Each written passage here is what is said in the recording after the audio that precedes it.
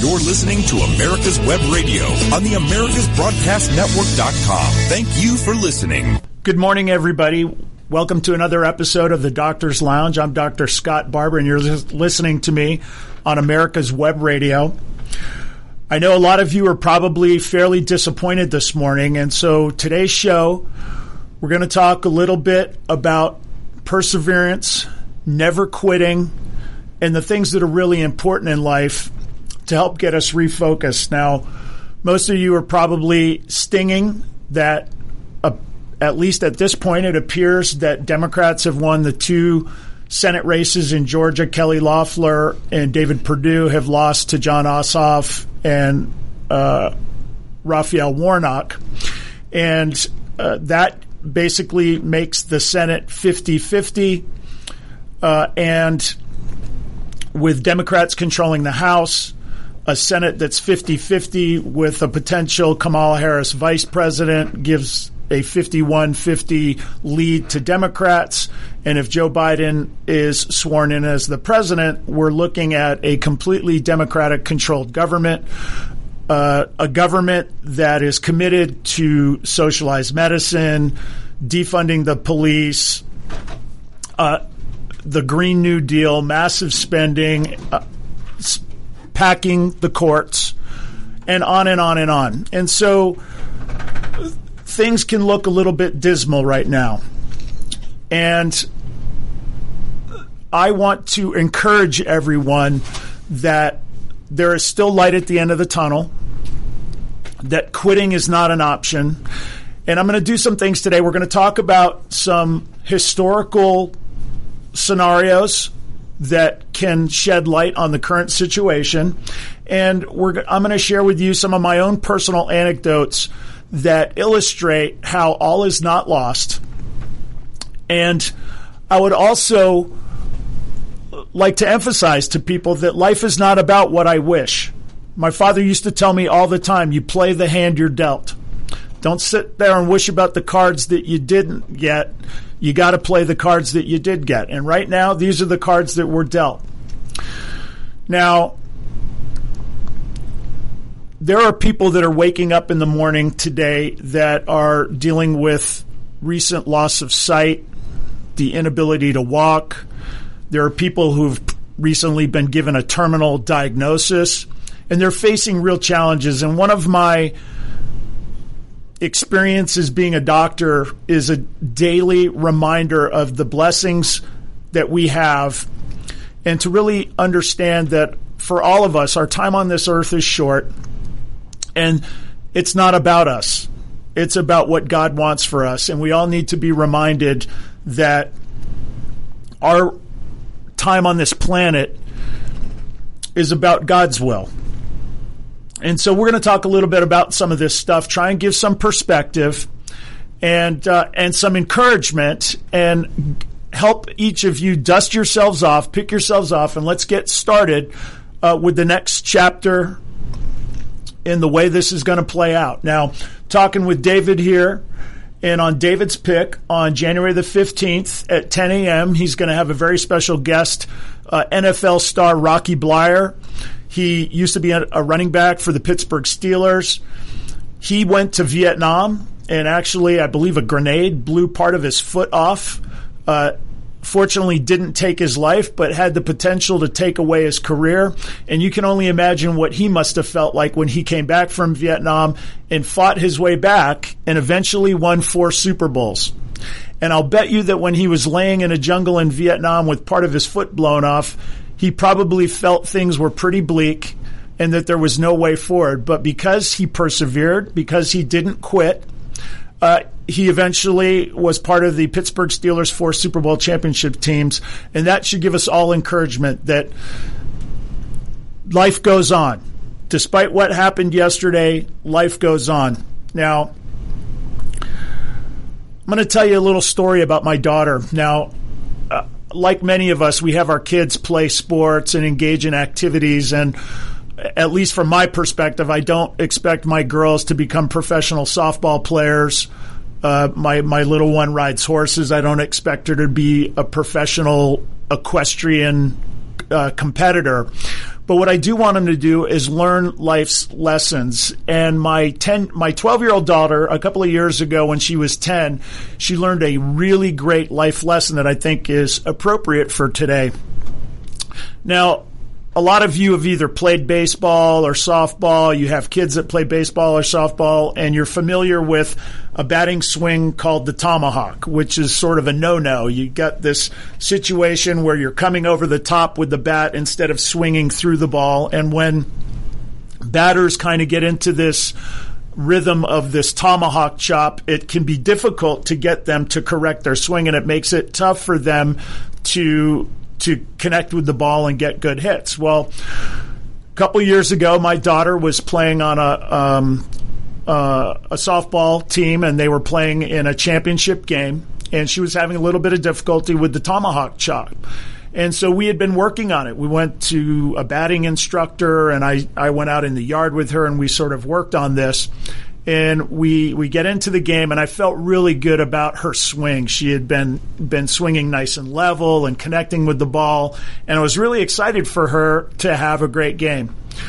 Well, we get into the game, and she gets her first at bat, and the pitcher pitches the ball over her head, and she lays off that pitch, just like I taught her to, and just like her coaches taught her to. And the umpire called strike. And I was somewhat frustrated. I'm thinking to myself, my goodness, I'm trying to teach my daughter to lay off these high pitches with the tomahawk chop, and you got an umpire who calls a ball over her head a strike. It's ridiculous. But we all know life is not fair. So the next pitch came down the pike, and again, it was over her head. And to my daughter's credit, she did not swing. And the umpire called strike again. So she turned around and she looked at me and she started tearing up. And I said, listen, that's the way life is. Get up there, focus, and finish your at-bat.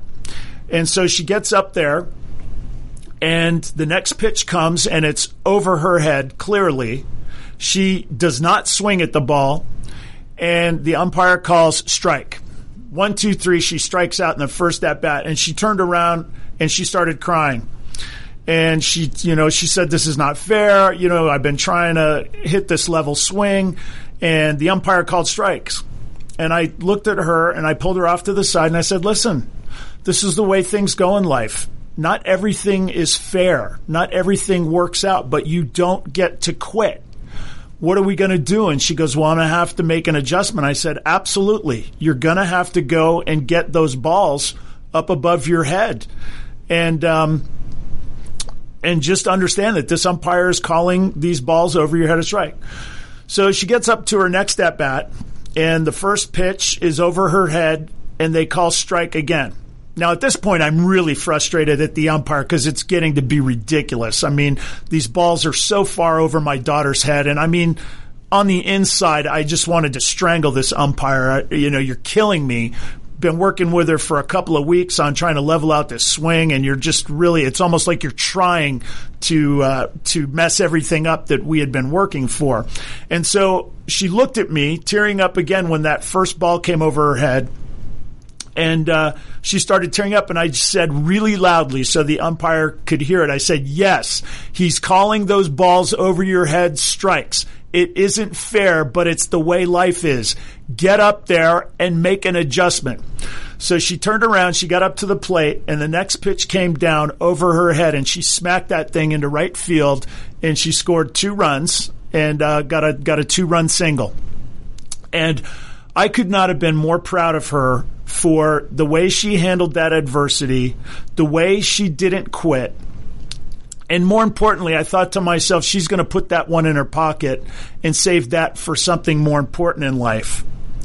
And that is going to make a huge difference. And how do I know this? Well, because I had similar experiences in my life that have helped me in things that have happened today. And I'm going to share with you some personal anecdotes. I want to assure you that I am the most average person you'll ever see, athletically, intellectually, but I've done a very good job of taking what God has given me and maximizing it. And so please accept this trip down my memory lane with my. I'm trying to be humble about this. I don't want to come across as talking about my accolades, but I do want to make some points that I think are important right now, and I just want to share the experiences I've had. Now, when I was in 10th grade, I was on the soccer team. It was very unusual to be a starter on the soccer team when I was in high school, and I was one of very few people who ever did. When I was a little kid before puberty, I was a really good athlete. We used to call the people like me great little kid athletes. And then as people started going through puberty and people got big and fast and strong, my dominance in athletics got to be a lot less. But I was a really good soccer player for high school. I practiced all the time. I was a hard worker. And anyway, I'm starting on the soccer team in Hawaii as a sophomore, and we made it into the state championship. We're playing in the state championship. I can't remember if it was the final or the semifinal, but we played to a 0-0 draw, and the game ended, and so we went into a penalty shootout. And so I was picked as one of the kickers. I was the third kicker, and I missed my penalty shot, and we lost the state championship, and I was absolutely devastated. Now, as a 10th grader, I was probably 14 or so, I thought this was the greatest tragedy that anybody had ever experienced. I was humiliated. I was devastated, and I sulked for a couple of weeks. And I can remember my math coach, or my math teacher, who was also my football coach and one of the great mentors of my life, noticed in math class that I was down. And after class, he pulled me aside and he said, Scott, what's going on here? You've been sulking around for 2 weeks, so what's wrong? And I said, I missed that penalty kick in the state championship. And he looked at me with this look of astonishment on his face. And he said, you're still worried about missing that penalty kick 2 weeks ago? He goes, Scott, that moment is over. And if you don't forget about that moment and learn from that moment, you're not going to be ready for the next moment that comes along in life. And it really made an important impact on me.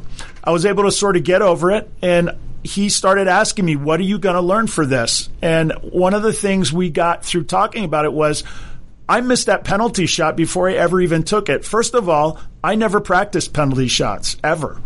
And, getting in a pressure moment of a game and doing something that you have not prepared for and then failing, well, you shouldn't be surprised. If you don't put in the time and you don't put in the preparation, you're going to fail. Well, I learned from this. We came back the next year, my junior year, and we won the state championship. And then we came back my senior year. We won the state championship again. I was the Hawaii State Player of the Year back then. And I got recruited to UCLA to play soccer, which was the number one soccer team, college soccer team in the nation. And as a 17, 18-year-old kid, I thought I was on the path to be a professional soccer player. I believed in my heart that I was going to be the next Pele. And I got to UCLA, and I realized that very quickly that I was a big fish in a small pool growing up in Hawaii, and all of a sudden I became a very small fish in a big pool when I got to UCLA.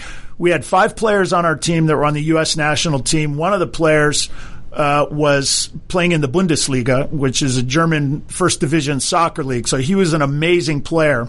And we had this drill in practice where you have half the team line up on one side of the goal, half the team line up on the other side of the goal, and they would give you a number. And so, if the coach called out number 2, they'd throw the ball out into the field, and number 2 from one side would go, and number 2 from the other side of the goal would run out to the ball. The person who got the ball first was on offense. The person who got there second was on defense. And it was just a drill to try and get you to go out, get the ball, and go one-on-one to the goal. Well, I was number 7. I remember it vividly. And the other number 7 was this player who played in the Bundesliga. Now, I didn't know him at the time, and I had no concept of how good he was. But as a professional soccer player, this guy was fast and quick and one of the greatest athletes I've ever seen. And The first time they called 7, he runs out, I run out, and of course he's blazing fast and I'm not. He got the ball first, and so I tried to play defense on him, and he put the ball between my legs and he scored a goal. And when you get the ball put between your legs in soccer, we call that a nutmeg, and it's a very emasculating thing, or a very humiliating thing to be able to do to an opponent. And as such, players try very hard not to be nutmegged, and when somebody does nutmeg you, they tend to rub it in your face. And I remember that first one stung. And I sort of went back to the line, and I was shocked to my core that I had no way to compete here. I mean, this guy was so fast and so quick, I'm reeling in my head. So the drill continues. They call 7 again. I go out, and he puts the ball between my legs and he scores a goal again. And so I'm limping back to the line now, my tail between my legs. I'm absolutely humiliated and really almost, sort of philosophically sucking my thumb and in the fetal position. I was just so overwhelmed with the enormity of the situation. And then finally coach calls 7 a third time. And I remember thinking to myself, well, I'm at least not going to let him put the ball between my legs. I mean, I realize he's going to get there first. I realize he's probably going to score, but I'm not going to let him put the ball between my legs. I'm setting a little goal here. So I run out to the ball. I'm literally playing with my feet next to each other, willing to concede anything but putting the ball between my legs. And he makes a move. He gets me to spread my legs. He puts the ball between my legs a third time, and he goes and he scores a goal. Now, after that practice, I remember going back to my dorm room at UCLA. I literally got into my bed. I curled up in the fetal position, and I think I was sucking my thumb. And it was a very tough time for me because at 17 or 18, whatever I was, my whole life, I thought of myself as Scott the soccer player. And all of a sudden, I realized that maybe I'm not as good as I think. And what am I going to be if I'm not Scott the soccer player? How am I going to tell all of my friends who think I'm going to go to this big school, I'm going to be an All-American and all these things? What am I going to tell them? And it really weighed on me. And I can remember, I've been through a lot of trials and tribulations in my life, but because of my youth and the way I saw the world back then, that was probably one of the toughest times of my life. Well, my career at UCLA was tough. I ended up getting redshirted, which is basically they just kind of pull you out of the lineup to preserve eligibility. And, I basically was not on the team now. I'm on the team, but I'm not able to play this year. And the idea is that I would be able to get more experience and then be useful. So we go into our meetings with the coaches every quarter, and I went into that first meeting, and I remember them telling me, and my coach was a guy named Ziggy Schmidt. I believe he's the coach of the LA Galaxy now, and the assistant coach was Steve Sampson, who used to coach the U.S. national team soccer team. And they look at me and they basically say, Scott, you're a good athlete. You're not a great athlete. We're hoping that with maturity and everything, by the time you're a junior, you can be a useful part of the team. And I just remember thinking to myself, like, that was really harsh. And, the truth hurt.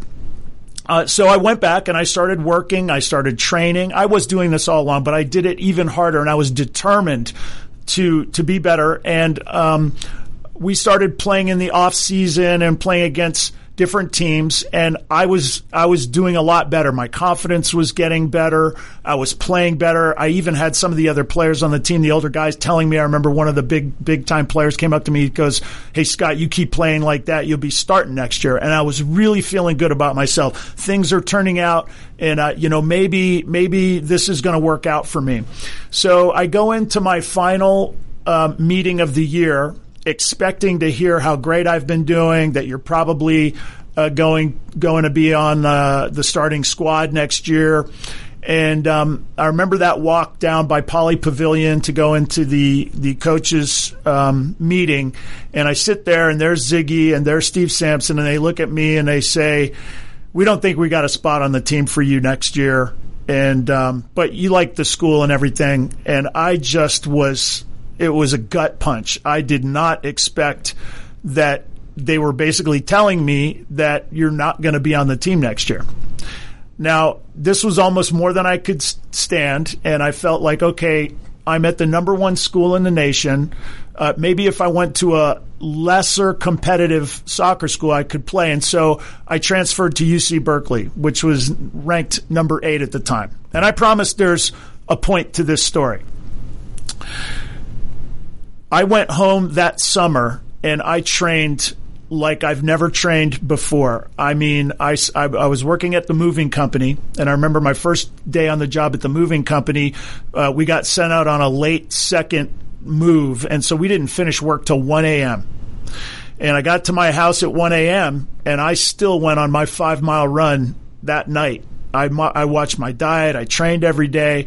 And when I showed up at UC Berkeley, I was fit. I was lean. I was ready to go. I'd been training, and I was ready. This was going to happen for me. So I get out there, and actually things are going pretty well for me. It looked like the coach was considering me. I was being put in situations where you could tell he was considering making me an integral part of the team. And all of a sudden, a woman comes walking down the stadium stairs. She calls me over and she says, well, because you transferred from UCLA to Berkeley, you're ineligible. So I ended up being ineligible that year. And so I practiced with the team, but I didn't travel and I didn't get to play. So again, I trained. I worked hard that summer. I came back the next season and same thing. Things are starting to look good. And I see that lady walking down the stadium steps again, and I'm looking at her, and I'm thinking to myself, oh, boy, what is this going to be? She calls me over, and she says, well, because you transferred an Inter-Pac-10 school, it's a second year, you're also ineligible this year. So I ended up not being able to play that year. So now I'm really frustrated, and I practice with the team, but I'm not able to travel, and I'm not able to play. And now, I'm obviously running out of time. And the next year, I come back to camp, and the coach is not interested in me. I'm older. I haven't really been playing. I don't have experience. He's in a rebuilding year. And he basically just tells me, I just don't think we have a spot for you. And I just remember thinking, how could this happen to me?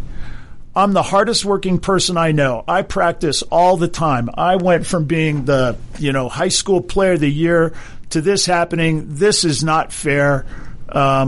Nobody has been more wronged in the history of the world than me. And I just remember going back to my fraternity house, and I had some friends there who said, you ought to come out for the rugby team because just on your athletic ability, you could probably make the travel squad and have some fun. So I thought, okay.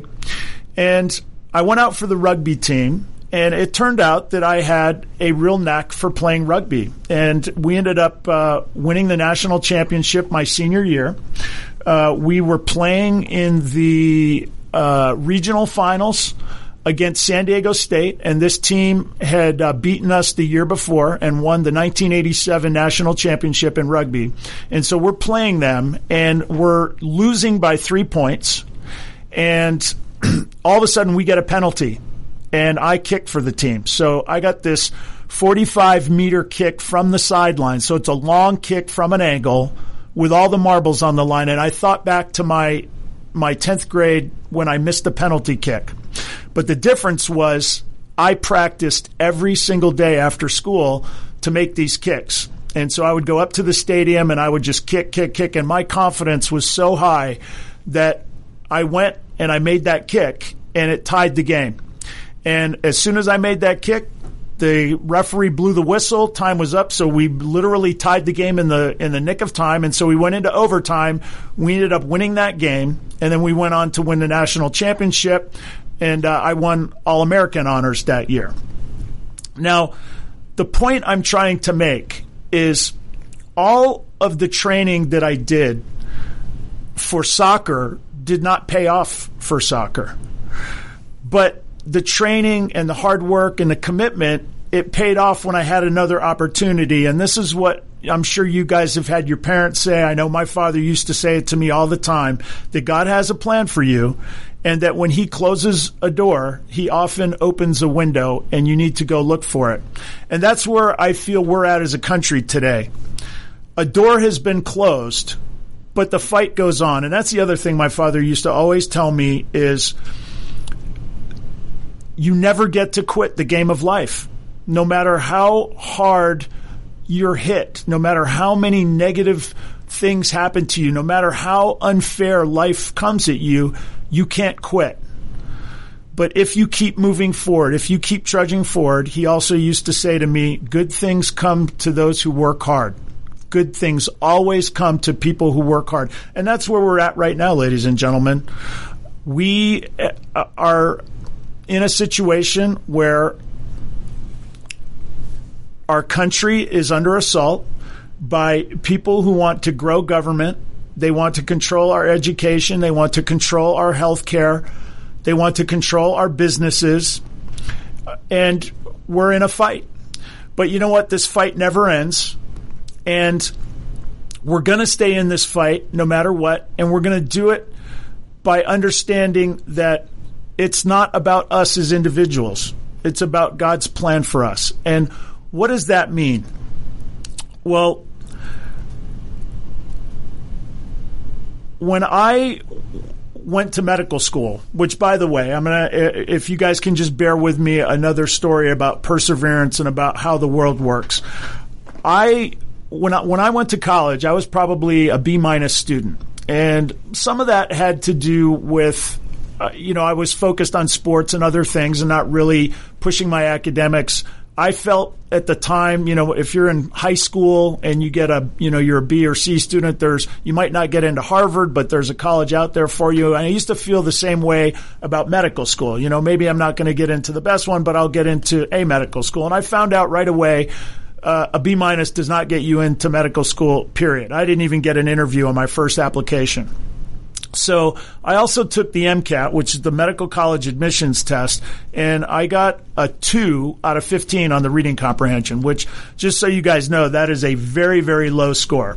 And I thought it's so low that I thought I had just gotten the bubbles wrong. For you millennials out there, you probably don't know what I'm talking about, but when we used to take standardized tests, we'd have a number 2 pencil and you'd screw it, you'd color in the bubble, A, B, C, D, E for the correct answer. And sometimes if you weren't paying attention, you could get off a number and your whole test would be wrong.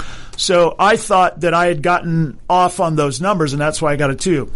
So I took the medical college admissions test again, a second time, and I got a 5 on the reading comprehension. And I thought to myself, what is going on here? Like, I'm not able to read this information. I don't understand.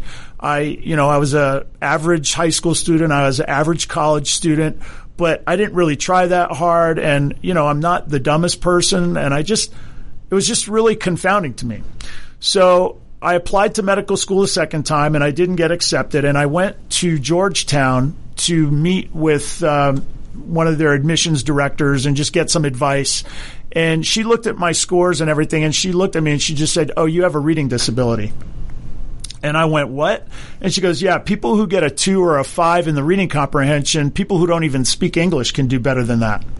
And I remember looking at her going, "Well, that makes me feel great. But what's the difference between having a reading disability and just not being smart enough to be a doctor?" And she said to me, "Well, you have the ability to comprehend complex things. It's just your way of processing is not like everybody else's." And I asked her, "Well, what do I do?" And she goes, "Well, you have to go get evaluated and you can get some training." So I went back to UC Berkeley. I went to their disabled students area, and they got me in touch with somebody. I got tested, and it turned out I had a horrible reading disability. Now, you have to understand, this is like a couple of years after I already graduated college.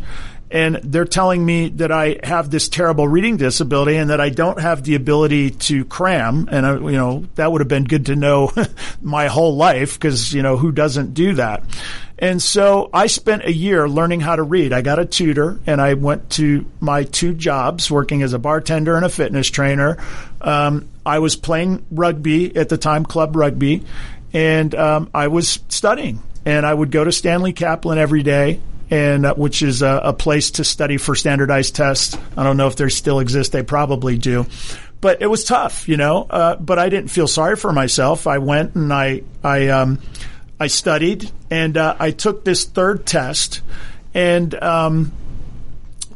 I got extra time. That was part of the thing with the reading disability, was you got extra time, and that made the difference. I got such a high score on the MCAT that I thought, okay, for sure, I'm going to get in this time. And I'll tell you guys what happened when we come back from this break. You're listening to the Doctor's Lounge. I'm Dr. Scott Barbour on America's Web Radio. The Docs for Patient Care Foundation is your way to join the fight and become a member of an organization created by doctors for patients dedicated to fighting for your healthcare freedom and preserving the doctor-patient relationship. Get a pen and paper. Write down www.docsforpatientcarefoundation.org. That's www.docsforpatientcarefoundation.org. Go to our site and please make a generous tax-deductible donation and join the fight today. Thank you. Hello, I'm Dr. Mike Karuchak. Have you ever wondered what doctors talk about amongst themselves? If you do, join us on the Doctor's Lounge and hear the doctors' conversations amongst themselves. Join me and my co-host, Dr. Hal Schertz, every Thursday morning, 8 to 9 a.m. The Docs for Patient Care Foundation is your way to join the fight and become a member of an organization created by doctors for patients dedicated to fighting for your healthcare freedom and preserving the doctor-patient relationship. Get a pen and paper. Write down docs4patientcarefoundation.org. That's DOCS, the number 4, patientcarefoundation.org. Go to our site and please make a generous tax-deductible donation and join the fight today. Thank you. You're listening to America's Web Radio on the AmericasBroadcastNetwork.com. Thank you for listening.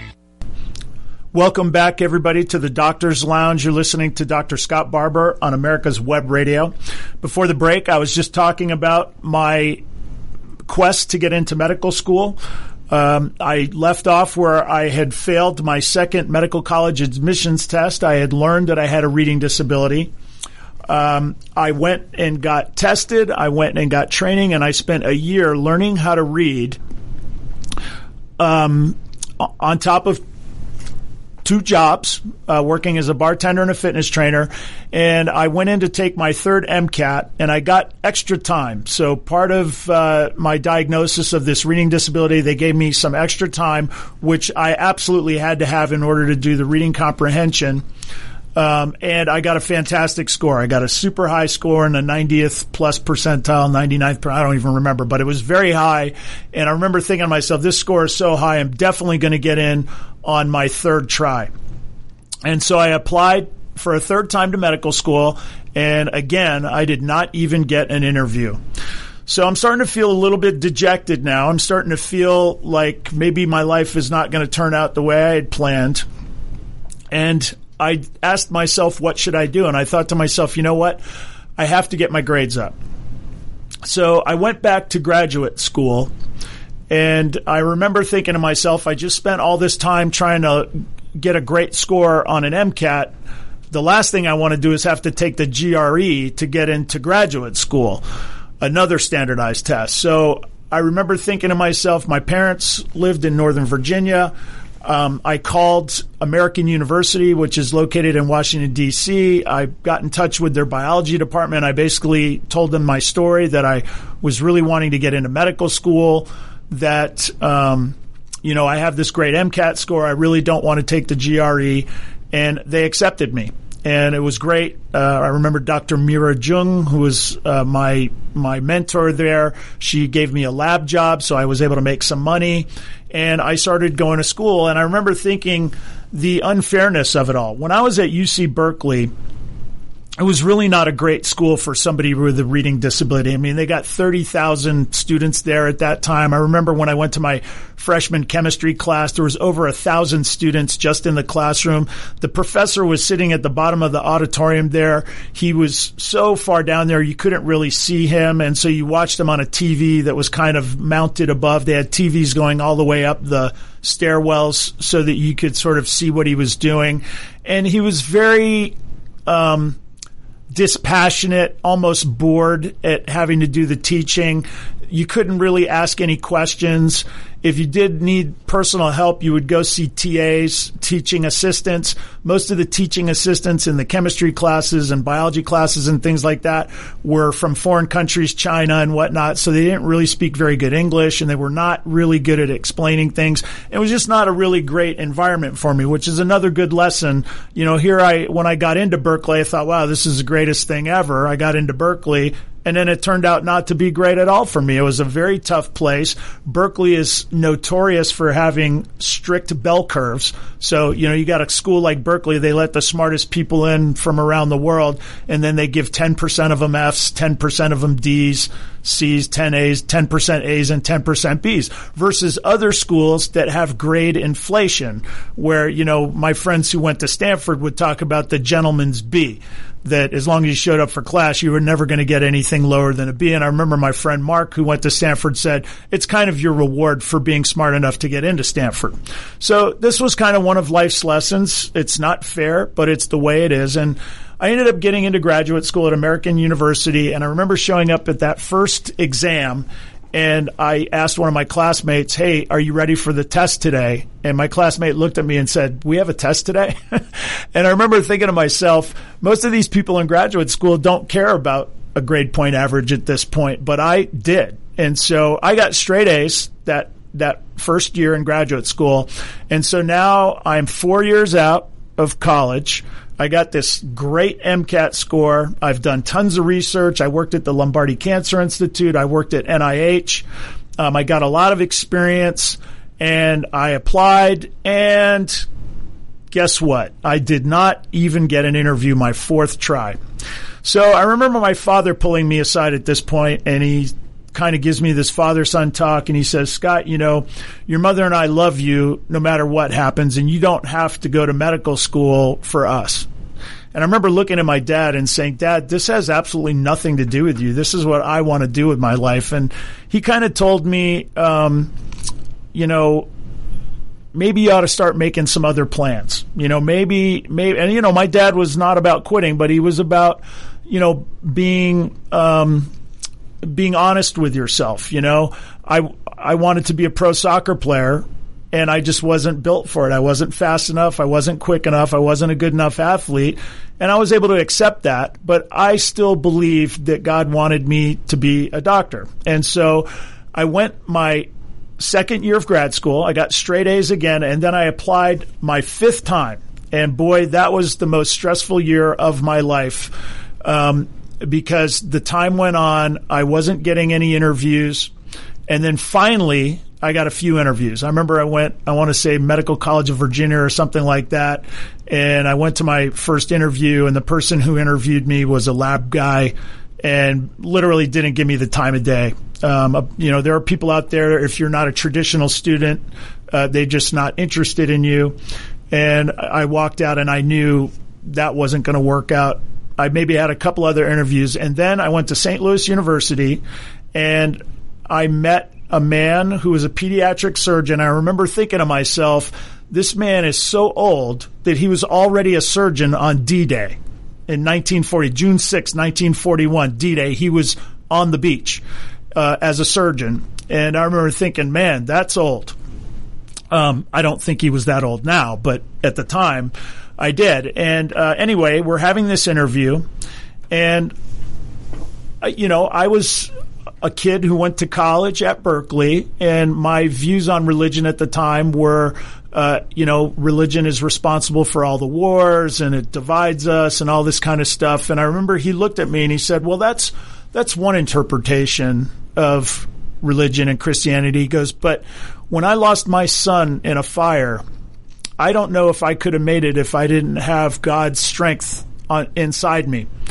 And he gives me this story, and I'm thinking to myself, why in the world would I get myself into a political discussion or a discussion on religion in an interview where I'm trying to get into this school?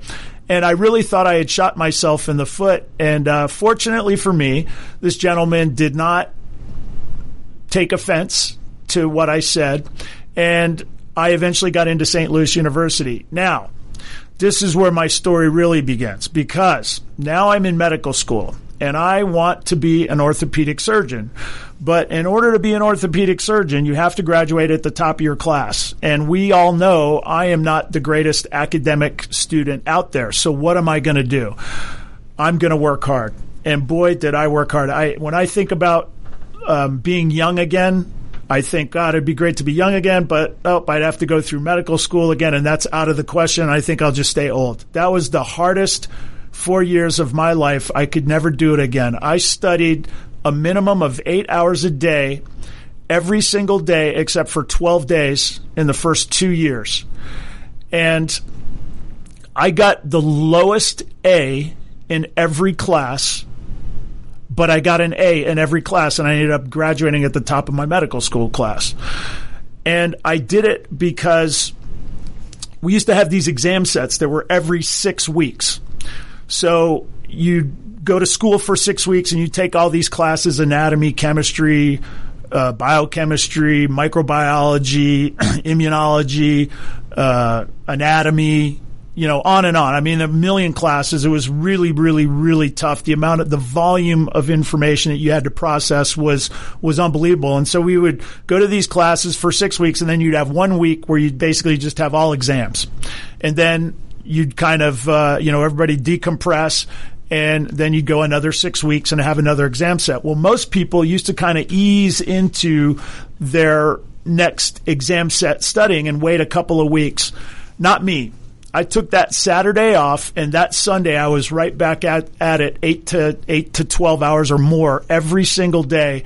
And when I reflect back on the way things worked out, it ended up being amazing. And this is the point of today's show. This is the point of understanding what we're facing with the way the political landscape is looking right now. I graduated at the top of my medical school class, and I had 5 years of life after college that I would never have had I gone directly to medical school. I mean, those years I played rugby, I traveled, I did a lot of fun things during that time.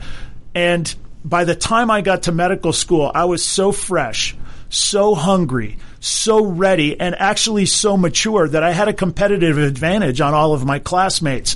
And when I looked back on it, it's like, wow, I thought all these times I wasn't getting into medical school, all this 5 years that things were not working out my way. In fact, it was working out perfectly for me and set me up to be successful and to be the doctor that I am today. And that's what I want you guys to focus on.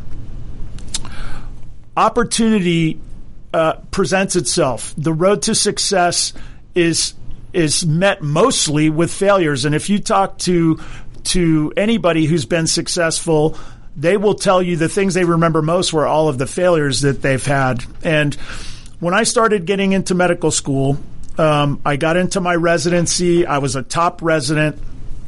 I got into a very competitive fellowship. My fellowship director and the people that were there told me I was the best fellow we ever had. And so I was very well trained when I came out. And I remember thinking, okay, now I want to build my medical practice. And, you show up that first day after training and you're so well trained and ready to go, but you don't have any patients. And the way that we used to build those patients was one at a time. That's what my mentors used to tell me. You build your practice one patient at a time by delivering quality care, by delivering the type of care that patients desire, and the type of care that sadly is going away because our doctors are becoming bureaucrats and not doctors earning their patients one patient at a time. And, you would go to the emergency rooms. I would show up myself. I've talked about this on the show many times. A hip fracture, I'd come in, meet the family, talk to the patient, do that surgery at night. Nowadays, that very rarely happens just because of the bureaucracy and the fact that patients are not really they don't really develop relationships with their doctors anymore.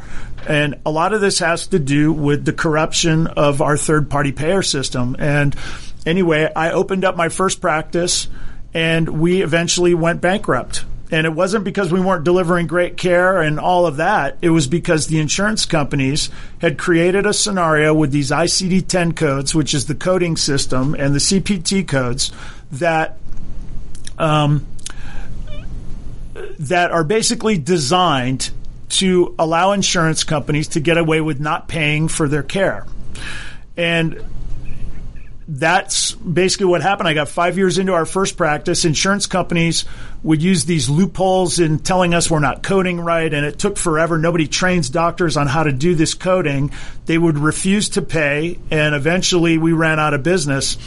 The other thing that happens is, we have talked about it on this show, that insurance companies, government officials, Medicare and Medicaid, they're all in cahoots to take control of big medicine, and their goal is to disenfranchise doctors and their patients so that they can make all of the decisions. Now, I felt that this was very frustrating to me. I just worked really hard to develop a skill set. I worked really hard to be able to be in a position to build my own practice.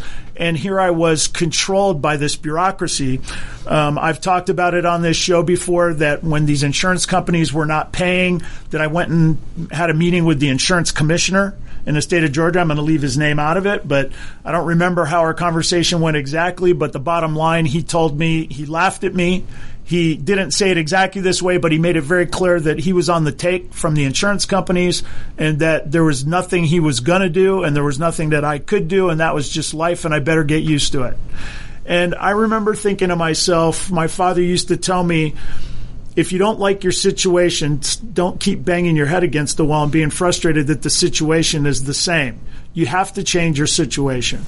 So I always kept in the back of my head that I am going to build a private practice where I'm in control and I'm not going to submit to the government.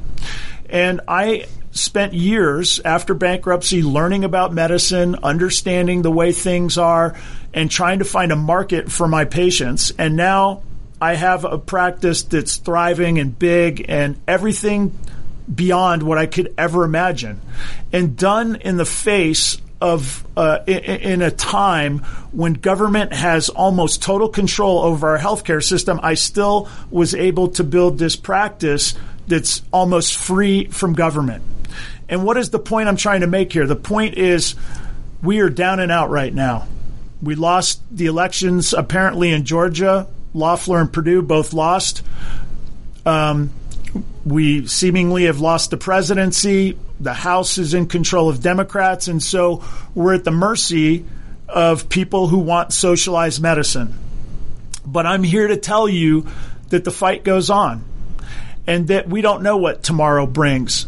But we're going to continue to work hard. We're going to continue to stay motivated, and we're going to continue to fight for free market health care. And you just never know how things are going to play out. And I'm just going to give you a little example. I remember when I was down in Florida, I was training at the University of Miami. I lived in, I'm blanking on the name of the county in South Florida. I was the Hanging Chads County. So I actually was one of the 500 voters who decided the Bush v. Gore election. And I remember, that election was much like this one, where it went contested and went all the way to the Supreme Court. And George Bush won the presidency and defeated Al Gore. And I remember thinking to myself, we won a great victory by the skin of our teeth. But through the prism of history, I look back on it and I think to myself, you know what? We didn't win a great victory with George Bush. He was the second biggest spending president we've had behind Barack Obama. He did nothing really to protect free market health care or conservative values and principles. He spent us into oblivion. We got into foreign wars that I think a lot of people have questions about now. Was it really necessary? Have we really needed to be in Afghanistan for the last 20 years?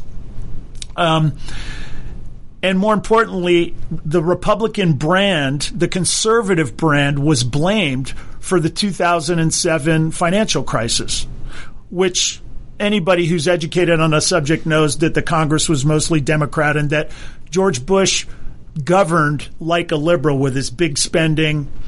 And so the conservative brand got blamed for it, and that laid the groundwork for Barack Obama and the passage of Obamacare and the situation we find ourselves in now. And so when we look back, would things have been different if Al Gore had won the presidency in the Bush v. Gore election and Democrats had gotten the blame for the inevitable financial crisis that we were going to run into? And then maybe we wouldn't have had the Barack Obama administration and the implementation of Obamacare. Who knows? The point is that this fight has been going on for a long time, and it's going to go a long time. It's going to go on forever, and we can never quit. The other thing I would tell you is, in my life, I've had enough experience with professional sports, professional athletes, with high-ranking politicians, with people with titles, accomplishments, and what I know is that they're just people. They're subject to the same flaws as the rest of us. I don't trust anybody because they have a title behind their name or because they have a degree. I trust actions. And that's what you should understand in your own life is when people get degrees and things like that, that's not the end of the line. Your degrees and your education, that gets you to the starting line. What you do in life, that's the measure of success. And I think a lot of us have lost our way, me included. My father used to always tell me the things that matter in life are honesty, integrity, humility, generosity, love, and grace. And when I think about the way my life has turned out with all of my inadequacies, and there are plenty of them, with all of my failures, that by extending humility, integrity, grace, generosity, love, that you earn the respect of the people around you, and that those people come back to support you at times when you need it. And it takes a lifetime. You know, I teach my daughters, listen, you're always on camera. And when tough times hit, that's the time we want to lash out. We want to cry. We want to attack. Maybe we want retribution.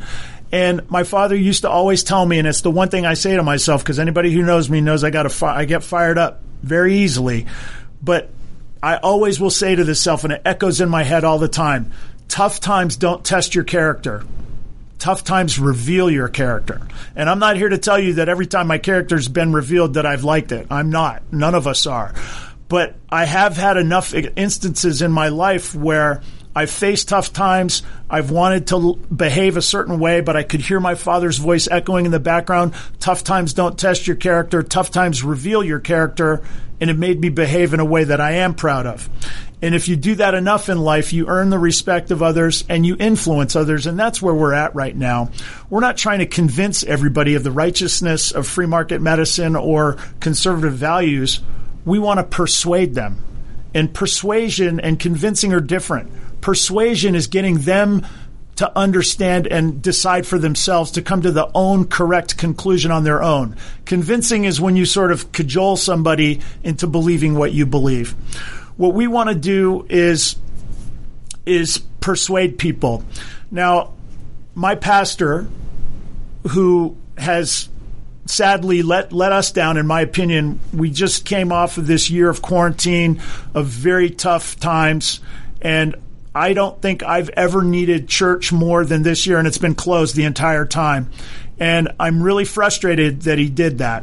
And the church is still not open, and it really frustrates me and it saddens me because we need our churches right now. We need our faith, and I need it. One of the reasons I need it is I need to be reminded every week that it's not about me. And it's really important for me to hear that, because I have patients that depend on me. I have people that are in my life that face, trials and tribulations and the vicissitudes of life that far outweigh anything I've ever had. I have friends who, their best days are not even as good as my worst days. And trying to live for those people, that's what's important. touching the people that are in your life, that's what's important. When I was in residency and we used to be on the trauma service, I can remember trauma coming in and, 10, 20 patients, busted bones and all kinds of crazy things going on and trying to keep everything organized in your head. It became so enormous that it would overwhelm you. And the older guys and girls used to teach us, focus on the one task in front of you and then move on to the next one. And don't worry about the whole big picture. Well, that's where we're at right now politically with everything else. It's enormous out there. But what we need to do is take care of the people that are in our lives right now, our family, our friends, our relationships. We need to extend humility, grace, love, generosity. We need to come together, and we need to continue to educate and continue to live our lives in a way that makes other people want to lean in and say, what is that person doing? They seem to be happy. They seem to be successful. Why is that? How are they doing it? Well, I can tell you I do it because I hold myself accountable. I try to put my faith in God. And I try to remind myself on a daily basis that this isn't about me. This is about what God wants for me, and I have to listen and hear that. And that's what I want for you guys too. I hope today wasn't too out of the way. I hope it wasn't too much of my life. I don't really necessarily want to talk about that, but what I really want to do is encourage people that we can never quit. We can never give up. There's always a way forward, and we're going to find it. And I want you guys to keep tuning in. We're going to talk about what's going on with healthcare. This fight goes on forever. We have to always fight for free market medicine.